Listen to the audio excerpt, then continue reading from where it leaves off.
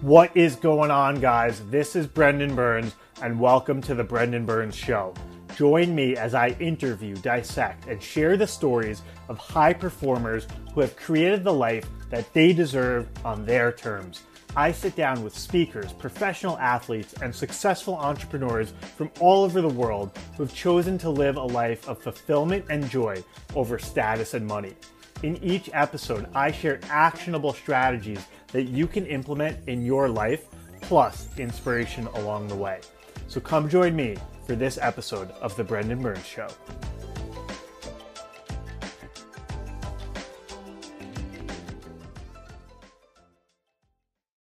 Hello, ladies and gentlemen. Welcome to another episode of The Brendan Burns Show. Joining me today is Peter Lafter from the Spartoy Group.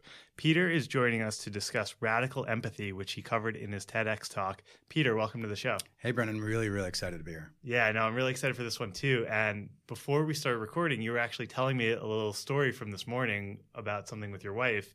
And I thought that'd be a great way to kick off this episode and as we get into empathy and what that means. Yeah, so I have a 16-year-old daughter, and with a kid, mornings can be challenging. And I asked my wife to walk our dog for me because I was working out and needed to finish that, and I'm moving my office today, so a lot of crazy stuff going on. And she has parent-teacher conferences. She's a teacher, and that stresses her the heck out. Like, it really messes. Just a day long of back-to-back adult conversations. It's just not what she went into teaching to do. She went into teaching to be with teachers. And so and she was in preschool, so she's got a couple kids who are developing some things that need to be addressed. So she needs to have some tough conversations. So her stress level is really high. Right. And so she went. She just had a little tantrum. She realized she was running late and just flipped out.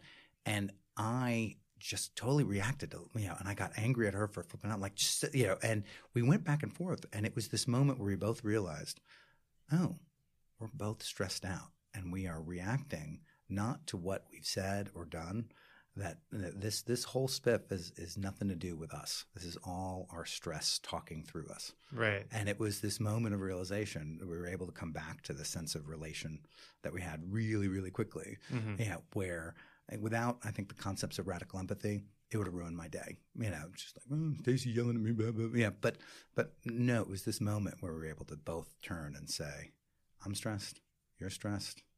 This is a stress talking. Let's just walk away from that and get back to where we belong to be, where we're supposed to be. What was the defining moment? Like, you guys maybe were bickering back and forth, saying certain things. Like, when did you hit that consciousness level, or her first? It was so.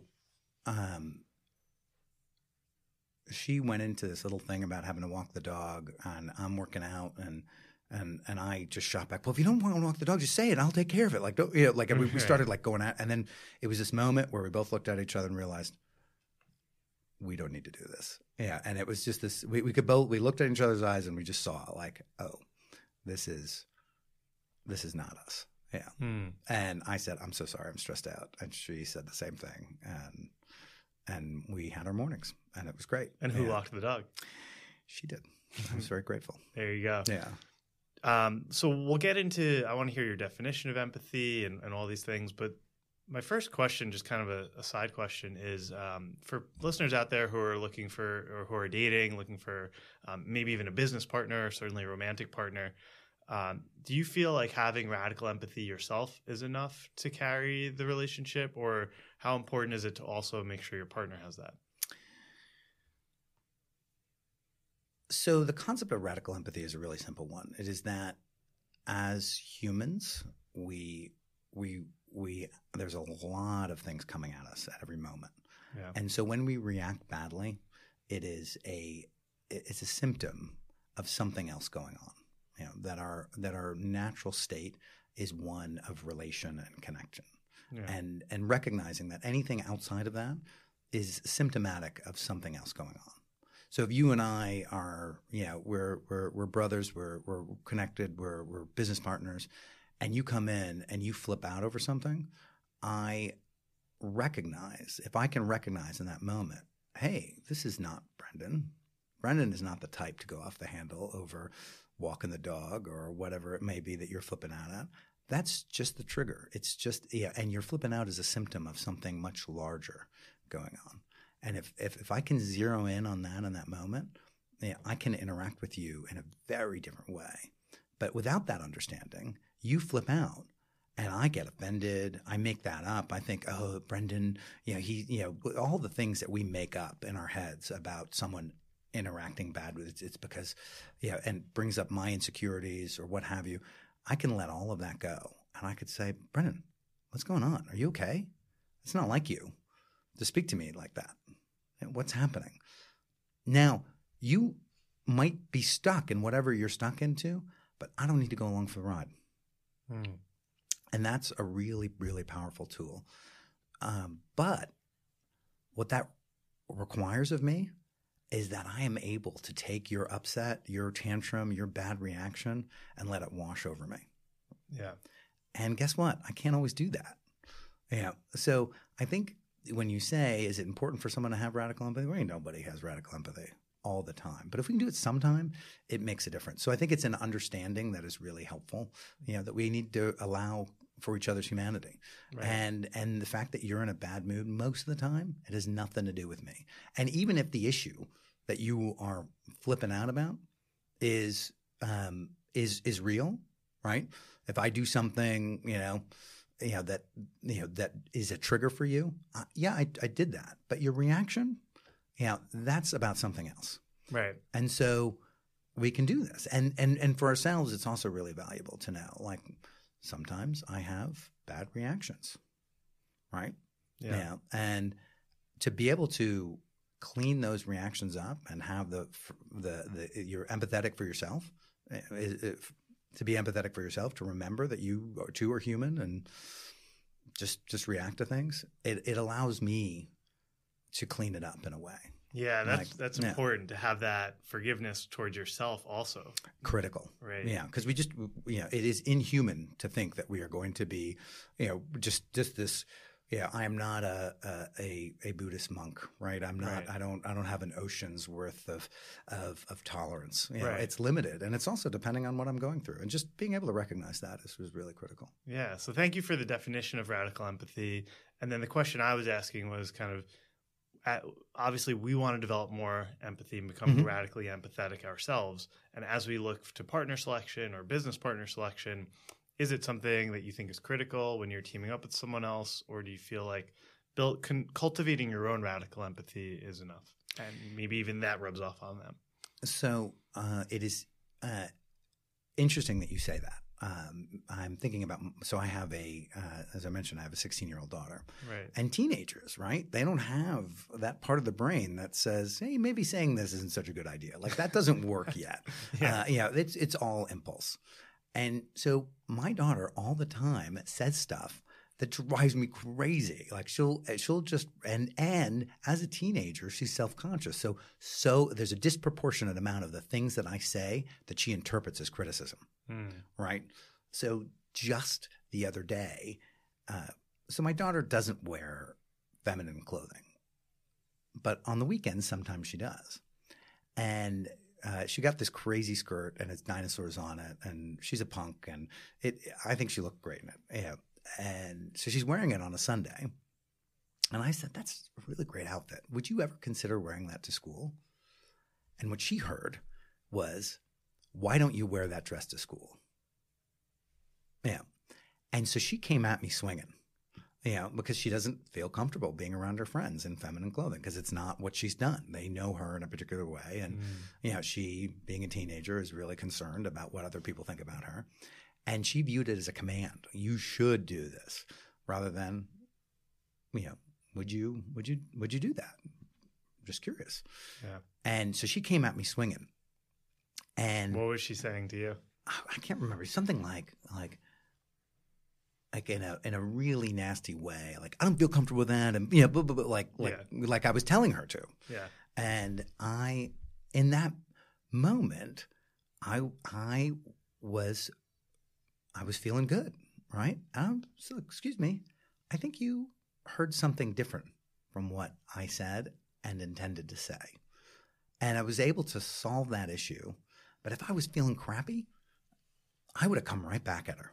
Right. Or, if I had stuff going on, if I was stressed out, which I frequently am, I would have come right out on that. So I think the benefit of at least one person in the relationship is if I can be empathetic, radically empathetic, 60% of the time, that is 60% less arguments that I'm having with my daughter. Right.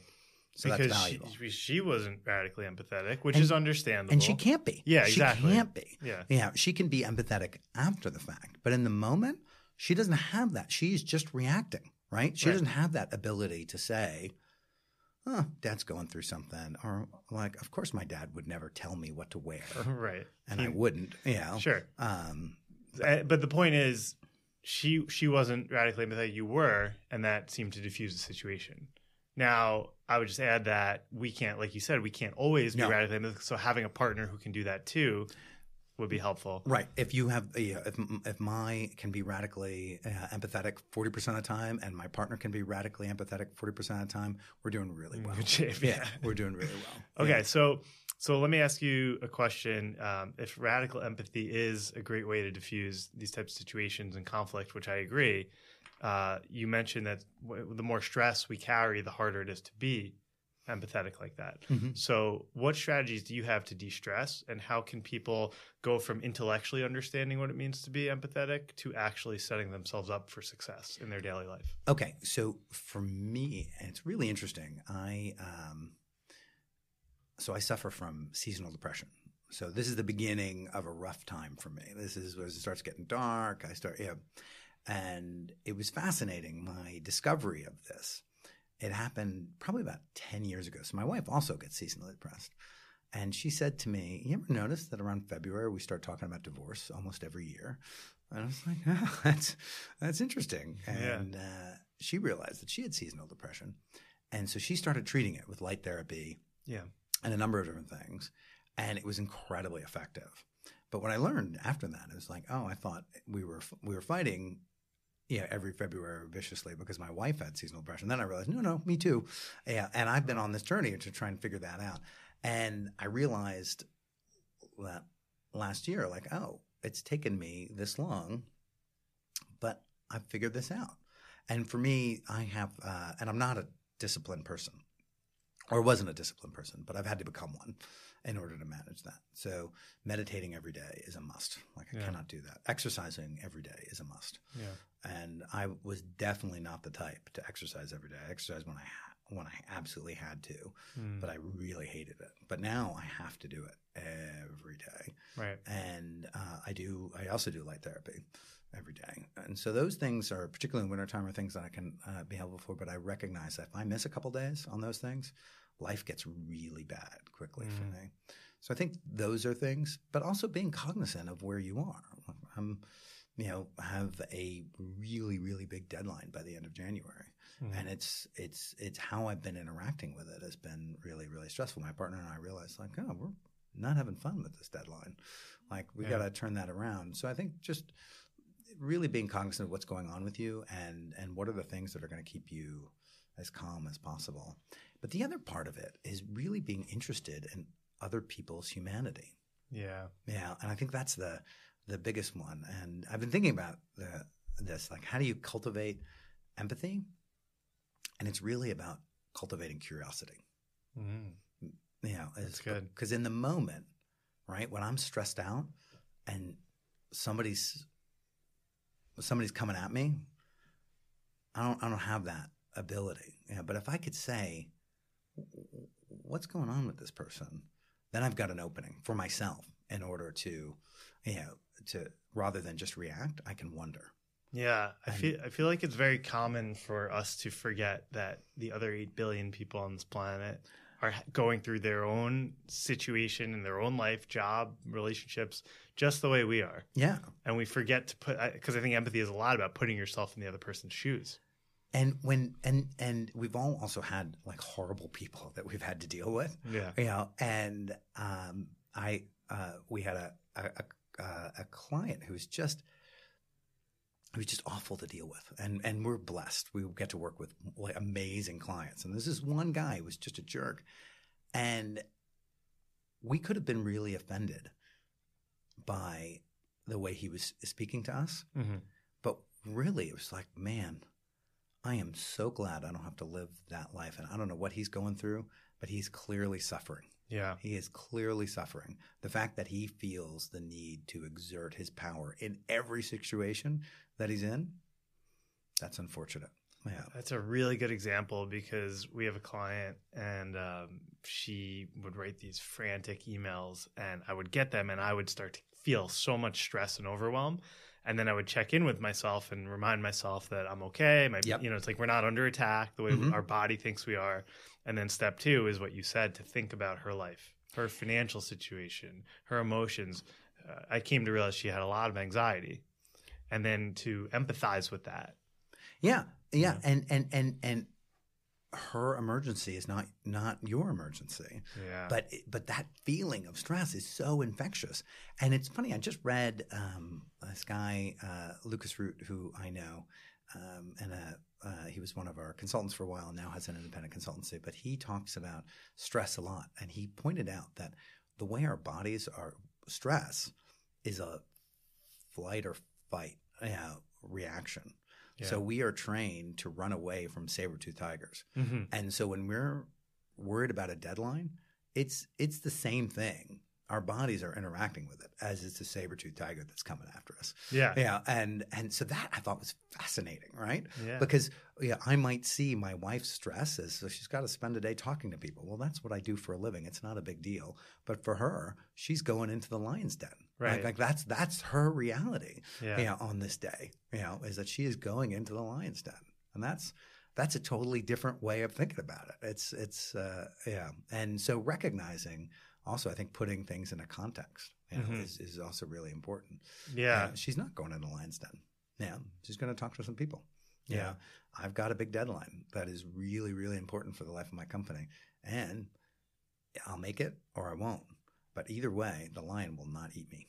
Yeah. Yeah. That's a good point. So for the listeners, we'd love to get into another concrete example, either the one from your TED Talk that you shared or just in general, of another example of you or someone close to you expressing this radical empathy and how it played out, so we can really get a feel for how the listeners can start doing this in their life. Cool. Yeah. Why don't we talk about how I came to the concept? Yeah. And then and how I realized it was applicable. Yeah, that was kind of the example I was thinking of. So my mom she passed away, had a condition called borderline personality disorder. Mm-hmm. And it's a gnarly mental illness. It's a rough one. Yeah. Because the concept of it is that the people who have borderline personality disorder, either because of a traumatic event or a misplaced belief, have this understanding that they are fundamentally broken, that there is something deeply wrong with them. And there's great shame around that. And so their life is designed around protecting that part of them that's broken and keeping people away from it and keeping people from knowing it. Yeah. So when people get close to that, people with borderline lash out viciously, and they have a lifetime of knowing how to lash out. So people with borderline are generally geniuses at causing emotional pain with others. And I grew up with this behavior. Now, my mom is an amazing woman, was an amazing woman, really, really incredible, had an amazing career, raised me by herself. The things that she accomplished in her life, despite having this disability, this weight that she had to carry on, are amazing. But my life with her was punctuated with these periods of abject terror where she would just react so horribly, that it was, but that was normal. And so I never questioned the fact that there's something wrong with my mom. That was just normal for me. And I remember she said something to me once that was just so painful. And I ended up speaking about this thing that I had never talked about to one of my mentors, Alice. And Alice is a professor of clinical psychology. And she asked me some questions. Can you share what your mom said? So I mentioned to you, I'm a Quaker, and I was taking this 2-year course. It was 4 weeks out of the year. We're in Florida, North Carolina, to learn about Quaker ministry and leadership. And it was a transformational program of mine. And I really was realizing all these things about myself and my connection to spirit. And I felt stronger than I ever had. And my mom felt neglected about something. And so she said, well, clearly this course you're taking isn't working because you don't understand me. And it just hit me in the right moment. It was just devastating. It was just that, I was having all this growth and moving forward, and my mom was just like, nope, not working. And for whatever reason, it got me at the moment. And so I spoke to Alice about this, and Alice said, this is interesting, and asked me some questions and kept asking me some questions and said, here's some articles, here's a book you should read. And I read it, and I was like, oh my God, I'm reading this author of these articles on this book has been watching my relationship with my mother all these years. Like, it just became clear that she had this. And on the flip side of that realization, I realized, when my mom is inappropriate with me, it's the sickness talking. When she attacks me, it has nothing to do with it. It's that she feels threatened, either that I've said something and she's misinterpreted it or what have you. But she feels threatened, so she acts inappropriately to me. So it doesn't mean that I was no longer affected by it, but I no longer felt the need to engage with her when she did that. Yeah. So she would lash out, and I would just say, "Hey, what's going on here? Why are you speaking to me though? What's wrong?" And over time, I was able to faster and faster to get to really what the issue was that she was dealing with, and sidestep it. And so things that would take us days of fighting were handled in minutes. And it was just transfer. And it's like I got my mom back. We started to have this relationship, and I'm so grateful that came about 5 years before she passed away, because it would have been very likely that we would have in that period of time had some kind of rift that would have kept us from being together. But this understanding, she actually started to mellow toward me.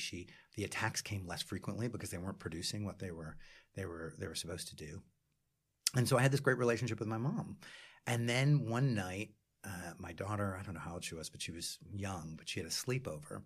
And, when you're parents of a young child, there's not a lot of dating. There's not a lot of romance that happens. But sleepovers, man, that's your time. Yeah. And we were going to take this romantic bath. Candlelit bath. We were really excited. And during that bath, I said something insensitive or interpreted as a criticism to my wife. What did you say? I have no idea. No remember. It was a long time ago. But I do remember the fight. So she came at me and I came at her, and we're in the bath, like expecting to have this romantic time, and we just have this brutal fight. And when we worked through it, she said, well, you said this, and I was feeling self-conscious. And I realized, oh my goodness, this whole thing that I figured out with my mom works with everybody. Yeah. And it's like, of course my wife isn't going to speak to me in the way that she did if she's feeling good about herself. This is a symptom. And then I realized, wait a second. We as human beings are all deeply connected to one another. Like, that is our natural state, right? Mm-hmm. Is to be connected to one another. Yeah. And if someone shows behavior that is contrary to that, it is a symptom of something else. It is a sign that something has gone wrong. Mm-hmm. So if it is a symptom, and our natural way of being is being related and connected to one another, then we actually don't need to pay attention to those symptoms. We can actually make choices. And if we look at our disagreements or our fights, so often are they just reactions to things in the moment. When we look back at it and say, well, I didn't need to interact with that person this way. But they said this and I reacted. Yeah. And so when we come at it from a place of, oh, I am interacting with someone who is suffering, I can make different choices. And it doesn't mean, and I want to be really clear, it's not about accepting people's bad behavior, right? Yeah. But if we if we react to their bad behavior, we lose our ability to make decisions. We're just reacting, right? It also enables it more because I agree. Yeah. It is important It magnifies to it, set yeah. boundaries. For example, if your mom is shaming you or something, but at the same time, radical empathy actually diffuses it very quickly, and you're not tolerating it because it can go away quicker too. Yeah, yeah, yeah. And being able to say like, hey, I recognize that you're upset. Yeah. And I got that, but you cannot speak to me this way. Right. Rather than how dare you speak to me this Yeah. which is just it's going to bring it up a notch, and it's going to get my my fear up and my anger up, and she's going to react to that, and we just have this escalation until things blow up. But it's hey, I'm putting a stop here. Can't do that. Yeah. Yeah. I find it really interesting to get in touch with the stories that we tell ourselves when these things happen. So, for example, in relationships, it's common, let's say you said something to your wife, the story she could be making up in her head is that, oh, he doesn't desire me. Like if you make a comment about what she's wearing or your attraction to her, oh, and then ultimately he's going to leave me. Yes. Right? Yes. Yeah. And so it's interesting if you can know what their story is going to be, and also to know what your story is when someone's coming at you. Like if your mom's coming at you, oh, my mom doesn't accept me. I'm not good enough. My mom will abandon me. And to know that that's the story and to know that that's false is tremendous. And it's interesting because growing up with a single mom, it was just me and my mom always. With this really, really intense relationship. And over the years, I became my mom's conduit to the outside world. Yeah, so that relationship was really, really critical to both of us. And so recognize when you're right. So she would flip out for whatever she would make up, usually something that she misunderstood or magnified because it was touching on something that was her insecurities.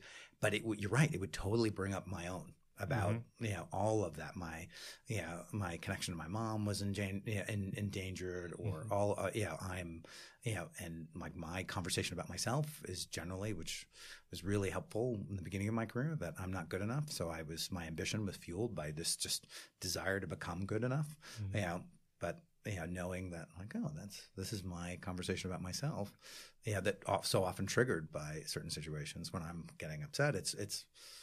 No, it's just because of this false conversation. So it opens up this area, and I think and having those realizations, I think that thing about it, my teenage daughter, when she turned 12, she started just snapping at things that made no sense. Like, why are you being so nasty? And I realized, she interprets everything I say as criticism. Everything I say is criticism. At that moment, like, oh, that's a really awesome dress. Would you feel comfortable wearing it to school? Just curious. She hears it as, why don't you wear dresses at school? Right. Like, I don't care what you wear to school. No, not at all. But that's what she heard. And being able to realize that, like, this is interesting. Okay. I don't need to react to this. There's nothing to do with me. Yeah. Yeah. And I can sidestep it and address what it is that she thinks she heard and be able to restate what it is that I was saying in a way that she can hear it. Yeah, that's great.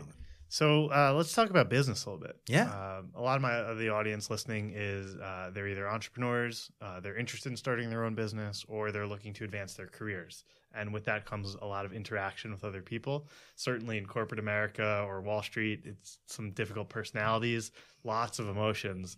So how do you bring radical empathy into your career, into the workplace, into business? Yeah, it's so I think empathy for me, and I was thinking about this on the way over, and it is a foundational value of mine, and I really, the statement. There's a quote that I love that is attributed to Ford. Apparently, he never said it, but the quote is if you ask your customers what they want, they'll ask for faster horses. Yeah, I've heard that. It's a shame he didn't say it, but exactly. Yeah. But what I love about that is you have to really put your thinking. You have to see the world through the eyes of your customers in any business, and I think that is critical. For one, figuring out what it is that they need, not what they want, but what they need. Yeah. Another thought leader who I know, Vern Harnish, who has an organization called Scaling Up, he said, your customers will want you to death, but you need to give them what they need. And I love that. And so empathy, I think being able to really put yourself in their world allows you to see what it is that they need with greater ease. And they'll never ask for that, right? Mm-hmm. Yeah. So my business, we support consultancies and independent consultants, and we allow them to hit above their weight class. Because business needs heroes, we cultivate heroic teams that save the day. That's what Spartoy does. So when my clients have a project that requires a skill that they don't have on their bench or is larger than their bench can manage, they come to me and I provide that. Now, most consultants really don't like working with recruiters because recruiters don't get how to be a consultant. They don't get it. Yeah. And so they provide people who have the technical skills they need, but not the consulting ability. And so that was a really interesting realization that we had, that we needed to develop systems that could consistently deliver that. But furthermore, if I'm working with a managing partner, she's billing maybe $800, $1,000 an hour. So if I send a candidate who's not right and I waste an hour of her time, she's pissed. Yeah, she's pissed. And so one of our brand promises is no more shitty interviews, because I know that I can't afford to waste their time. $1,000 if it's an hour interview. Exactly. Yeah. It's a big deal. Yeah, big opportunity cost of their time. Yeah. And so we have to make sure that the candidates that we are sending them are pretty close to perfect. Like the highest degree of failure that we can afford is hey, this person is great. They're not right for the job, but I could see them being appropriate for other projects. Right. And I'm glad I met them. Exactly. Like that is the worst we are allowed to do. Now, there's not a client who's ever told me, hey, just so you know, I bill at $800 an hour. So it's a real problem for me if you put someone in front of me who's not right. Yeah. No one has ever said that to me, but it's my ability to stand in their world that allows me. So I think fundamentally being highly empathetic is what it is that we need to deliver the products and services that our clients need but can't articulate. Yeah. Yeah. It's really fascinating because this involves empathy, obviously, and also the require to be strong and firm, which I've experienced in my career as someone who's done executive coaching and all these types of coaching, where you're working with someone and they clearly want something. They want to continue to do what they've been doing for the last 20 years that hasn't gotten them the results that they're actually hiring you for. Yes. And so I've had to have that empathy to figure out what do they actually need. And then how do you call them out and push them and say no and speak up to help them awaken to that without the fear of they're going to leave me? Because I've enabled that. Yeah. That's awesome. I love it. One of the ways that I think about that is the concept between broker and agent. Mm-hmm. Yeah. So the show Entourage, Ari Gold, he's a jerk, right? Yeah. He's just, there's all these things about him, but he embodies agent. He doesn't care anything about other than the career being advanced, right? That's what he can, And so when people want to interact with me as a broker, right?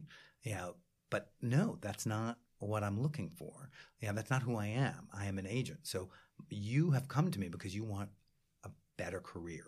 And that's how I'm going to interact with you. You've come to me because you want to upgrade your staff. And so if there's something that you're asking for that's not aligned from that, as your agent, I am obliged to point that out, to stand for that. And, if I'm a broker, sure, whatever you want, I will give that to you. And so for me, it's been a really useful mnemonic to I don't know if that's the right word, but it's a useful tool to consider what my relationship is with my constituents. Yeah, I think it's important to differentiate empathy and serving people from being nice, because being nice isn't always the right answer. And I've had these clients where I know that they don't want to be pushed or they don't want to have to get into the outside the comfort zone. But then I was losing some clients and they were hiring stronger people who would push them to that next level. And so I've had to say, okay, this discomfort of pushing them towards what they really need to hear, it doesn't feel good for them. It might not feel good for me, but I can do it empathetically in a way that serves them and pushes them to that next level. And when you have a common set of, when you know where the goals are, yeah, it becomes much easier, right? Yes, that's a great point. Yeah, say like, hey, I know that this is hard, but what you want in your heart of hearts is to go here. Yeah. And going here is not going to be easy. So this is a time where we have to just dive in. Yeah. One more thing, and then I'll give you the interview hat back, which is interviewee. Yeah. The goal, like you said, the goal setting is so powerful because I was coaching someone, another TEDx speaker who's got his own business, and we set year goals for 2020. And I literally have them on a piece of paper, and then we're doing a coaching session, and he has this tendency of trying to escape and avoid the real work, and so he'll come up with other things he wants to do. Oh, let's do this on the call today. So, and I said, well, I'm actually confused because we have these goals here, and you're talking about something else. So can you help reconcile that? Can you explain to me what's going on?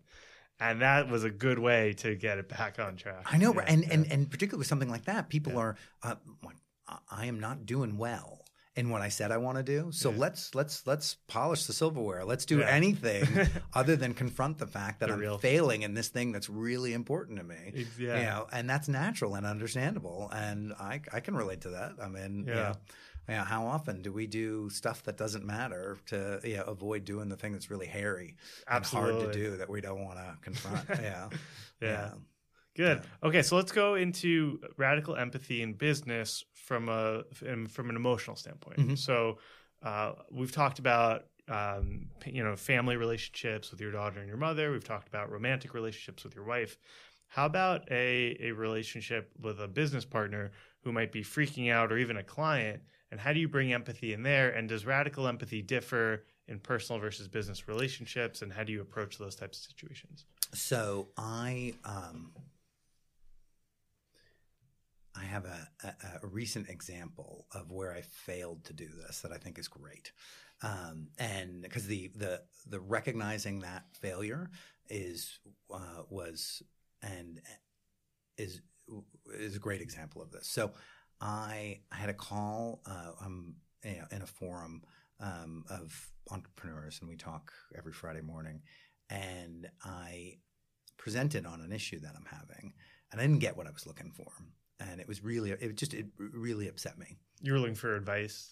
I was looking for some help, and we could be talking about 20 minutes about the issue. But bottom line, I didn't get what I was looking for, and I had this expectation that I'd walk out of there with this clear plan on how I was going to deal with that, and I got none of that.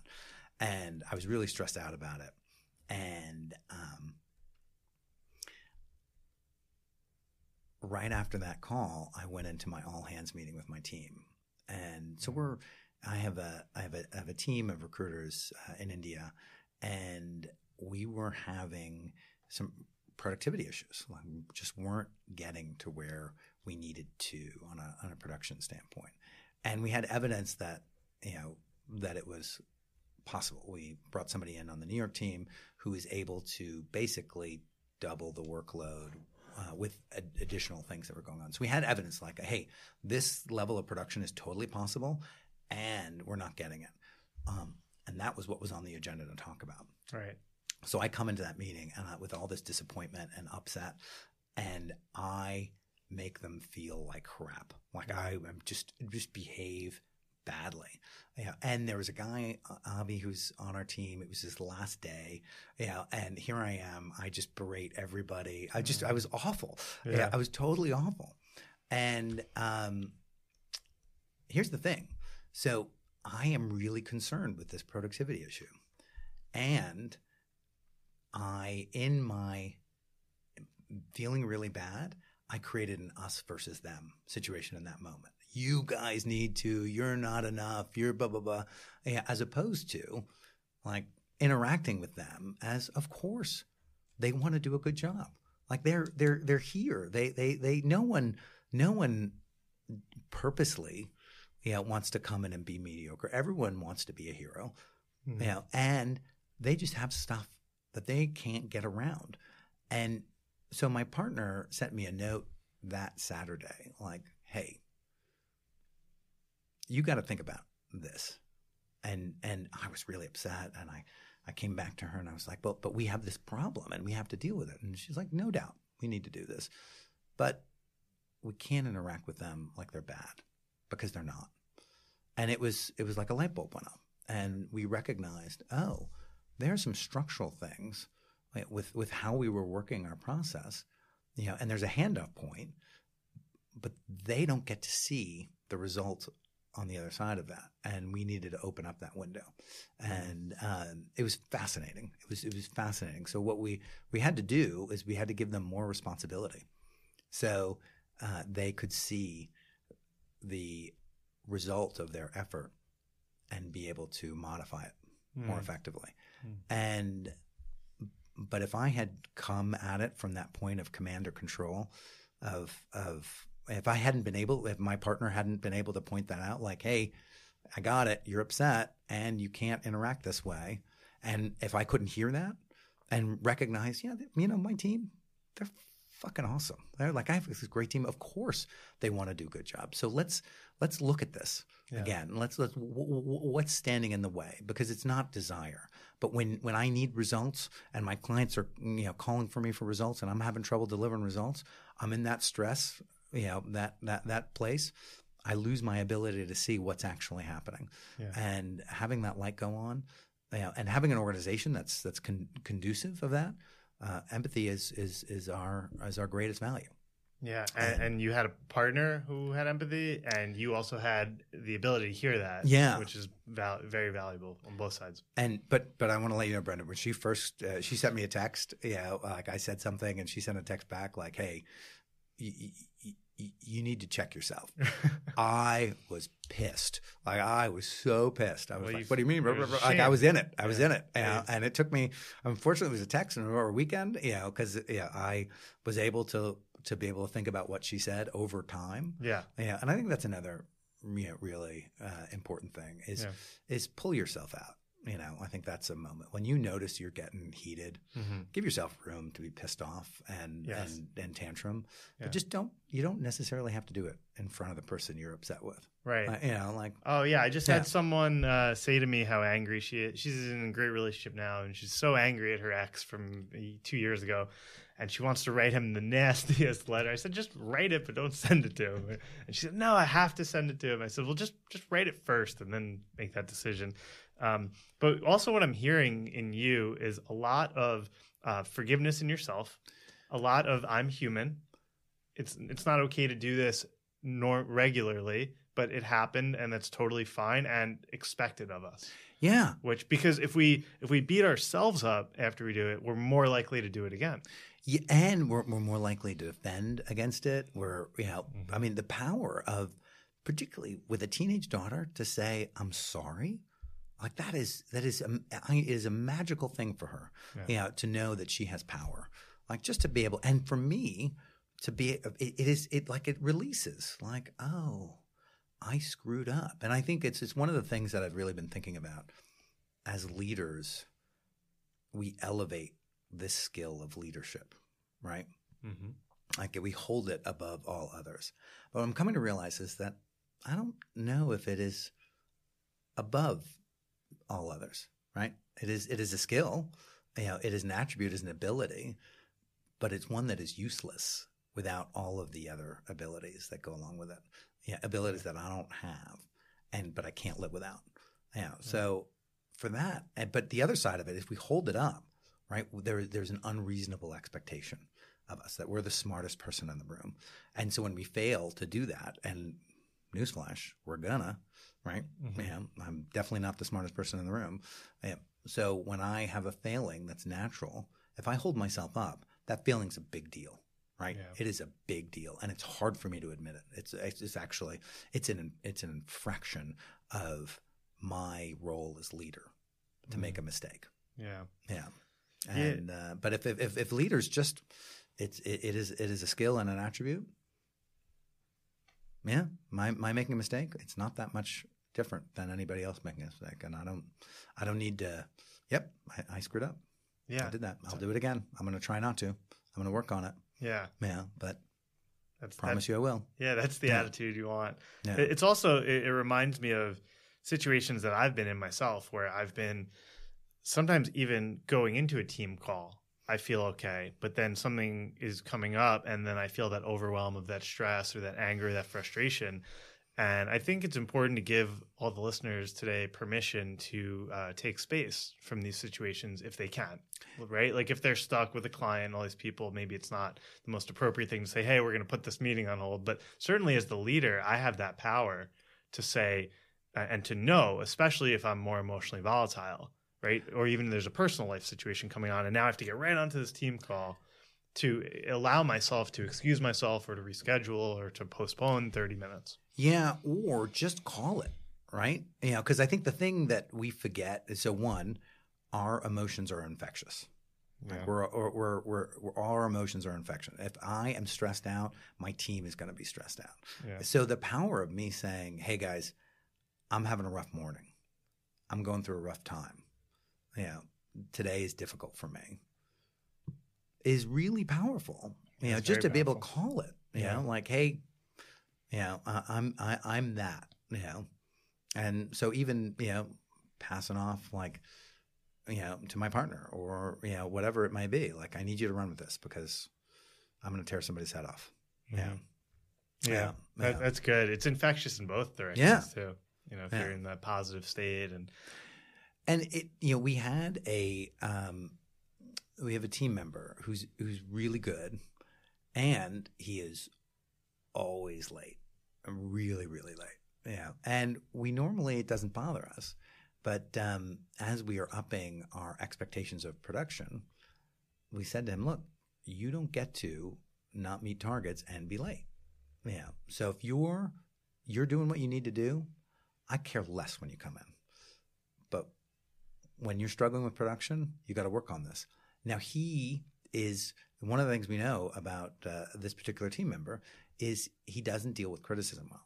Yeah, so we have to be careful with it. Yeah. And he is fiercely independent, and he reacted really badly to that statement. Now, we both knew that he was going to come back from that. We just needed to give him time, let him have his reaction, you know, and sure enough, he came back and said, "Yeah, I overreacted to that, and I hear what you're saying." Yeah, and it was having that ability to be empathetic with him and knowing a little bit about him was instrumental. Yeah, because it was a non-issue. We brought something to his attention. You know, things like this. It takes him about 24 hours. To get through. Yeah, we know that. Yeah, he reacted poorly. Yeah, I didn't like it. I don't like it. He came back. Yeah, acknowledged it. Yeah, and we're good. Yeah, and we're able to move past it. That's great. Yeah, you know, I think of empathy and I think about how I was as an employee before I became a leader. And I remember having a very critical boss when I worked at this hedge fund. And I remember the instances of when he gave me really nice, good feedback, which I could probably count on one hand in my 3 years there. And yet I still remember where I was. I remember how I read it. It was an email. What was I wearing? I was in Grand Central one time. I read this thing on my phone. And I remember how much it meant to me. And so I try to hold that empathy when I think about my employees, because it's easy as the leader to just focus on our own needs. Yeah. What does the client want? Am I making money? Are we productive? But then I shift back to, all right, this is a human being who might not be getting the affirmation that she could be getting from me because she is doing great work in these other areas. And so I've proactively gone out of my way to acknowledge that genuinely. And I've found that to really land well on my team. It makes such a difference. And I think that's a really interesting point too, because if you have a boss who is critical, it's not. By the way, he knows he's critical, and we've joked about this. But that's the thing. But it's not about you. Yeah. But it doesn't mean that you have to put up with it, right? Yeah. You know, it's like, hey, you know, there are people who you know, it just washes off their back, and that's great. But yeah, I'm the type of person who constant criticism is going to be a problem for. Yeah. Now, it's not like I'm going to jump and get a new job right away. Right. You know, so for a period of time, I could say, okay, this is not about me. It's about them. Yeah. And but I don't need to, just because I can empathize, I don't need to accept things that don't work for me. And I think that's important. But the other thing too. That's really important. Also in relationships too. No. Yeah. I don't have to take this personally, but is this really, right for me? Yeah. Long term. Doesn't need to work for me. But the other thing too, I also realized, and this was a moment I had, I can't remember, like my daughter left a carton of milk out on the table.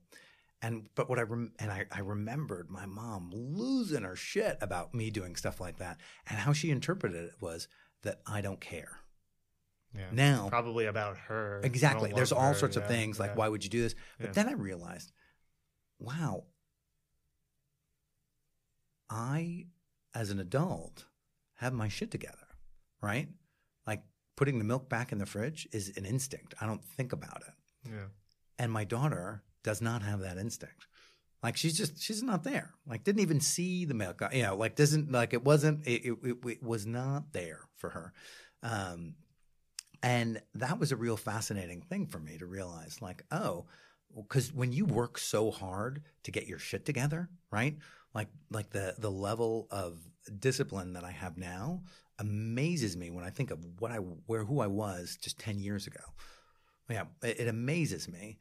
But then at the same token, it would be very easy for me to say, well, why can't you do this? I do this every day. Well, great. It took me a lifetime to get to the point where I can do that every day. Yeah. So having that understanding is really big. Yeah. Yeah. That's a great analogy. I'll just encourage all the listeners right now to just think about where you were 10 years ago. Where did you live? What kind of stuff did you wear? What was your job? Were you in school? And just acknowledge how much you've grown from then. And also when you meet someone, they might be that version. Exactly. And to understand that and to empathize with who they are, where they're at in life, what they're dealing with emotionally, because that'll just give you the ability to understand rather than attack or demean or hold expectations that are unreasonable for where they're at. Yeah. Peter, this has been fantastic. Super fun. Before we wrap up, what piece of one wisdom or quote would you like to impart with our audience? It could be an actionable step that they could take. It could be a quote or a saying to leave them with. So, of course, you say the word quote, and every quote that I possibly carry in my pocket goes out the window. But the one thing that I think is really critical when it comes to being empathetic is recognizing physical signs of what you do when you go in the red or when you get scared. Like, how does it feel?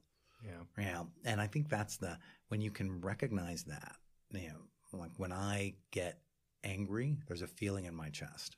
And if I can associate that feeling in my chest with being curious, like as punctuation rather than cause to action, it makes the biggest difference. So really like getting to know physicality, like going back when you have a fight or something happens, like really getting conscious of what that felt like in the moment is a real powerful tool.